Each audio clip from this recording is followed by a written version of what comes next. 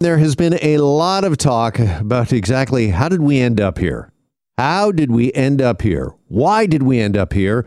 And did we have to end up in this position? Now, there's been a lot of theories. One of the more interesting ones comes from Dr. Hussain Sheikh. He's a physician, a lecturer at the University of Toronto, and joins us now here on Global News Radio, 640 Toronto. Doctor, good afternoon, and thanks for your time. All right, thank you for having me, Jeff. All right, you co-authored this piece in the Globe and Mail that essentially argues that our COVID failures stem from politicians' inability to understand just exactly how people behave? That's right. I think there's been a lot of theories, as you said, about, why are we in the mess that we're in? And what we argue in this piece is that, I actually don't think it's a failure to understand public health, and I actually think it's less even a failure of understanding economics, but actually a failure of understanding how people behave and a field called behavioral economics and the political implications of that have put us in this mess.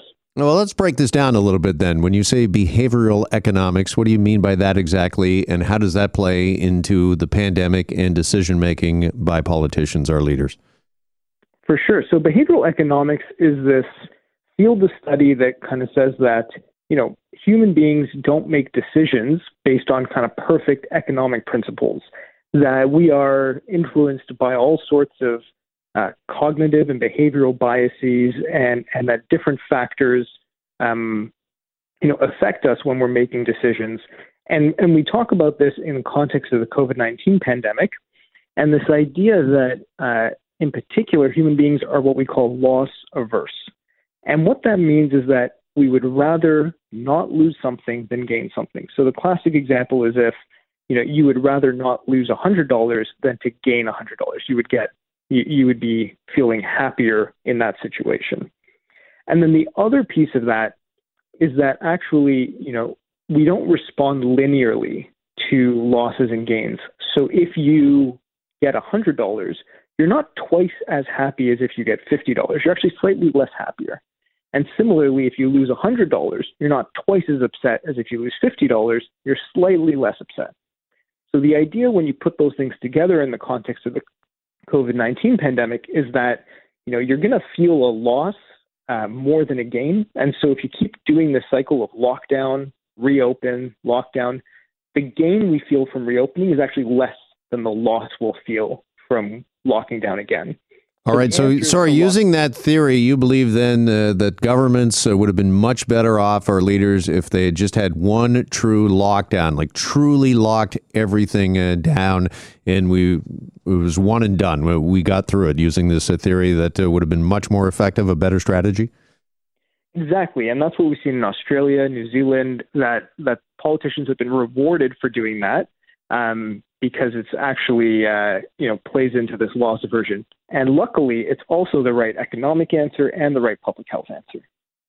Do our politics lend itself to that sort of decision-making, though, do you think, Doctor? Because obviously you've got to factor into this equation because, politicians have something to gain and or lose here as well, and that's their jobs and re-election, and that's always percolating somewhere in the background, not suggesting that public health wasn't first of mind and foremost at the top of the list. But having said that, they're all worried about re-election and whether or not, limiting freedoms, closing businesses, not closing businesses, all of that kind of factors into their decision-making as politicians and politics in general.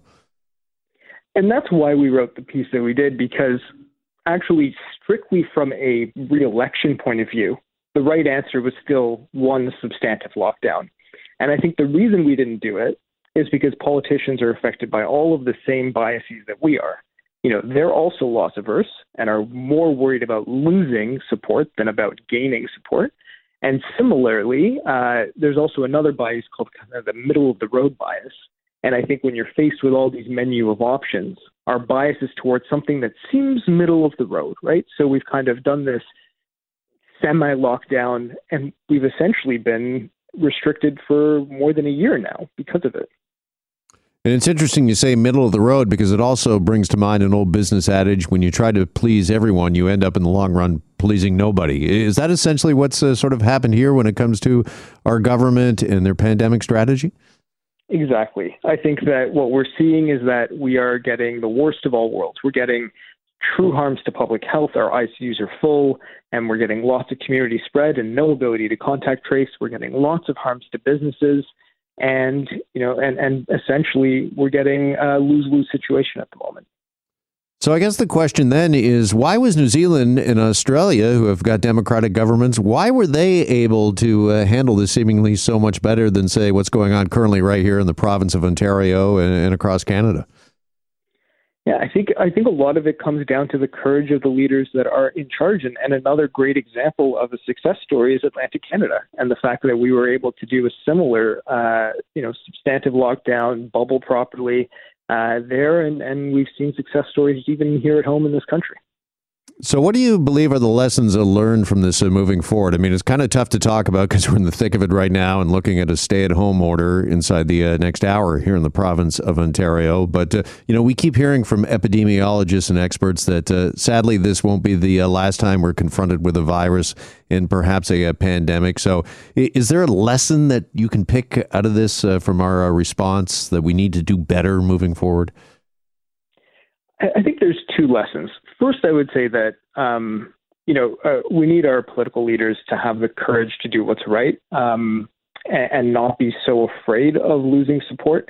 And then the secondly is that I think we really underutilized this extremely effective field of behavioral economics throughout this whole pandemic when it comes to, how we structure things like our lockdowns, how we go about with messaging around masks, how we address vaccine hesitancy. There is a field that can do this research, that can see what the best answer is, and we can do this in an evidence-based way. Just finally, how interested are you? How closely will you be watching and listening here in an hour for the response, the latest response from the Ontario government, whether or not some of these theories and some of the courage, the convictions that you talk about, whether or not they're finally going to be enacted? Yeah, very much so. I'll be watching closely and hope that Premier does the right thing. All right. Well, we'll all be watching and listening.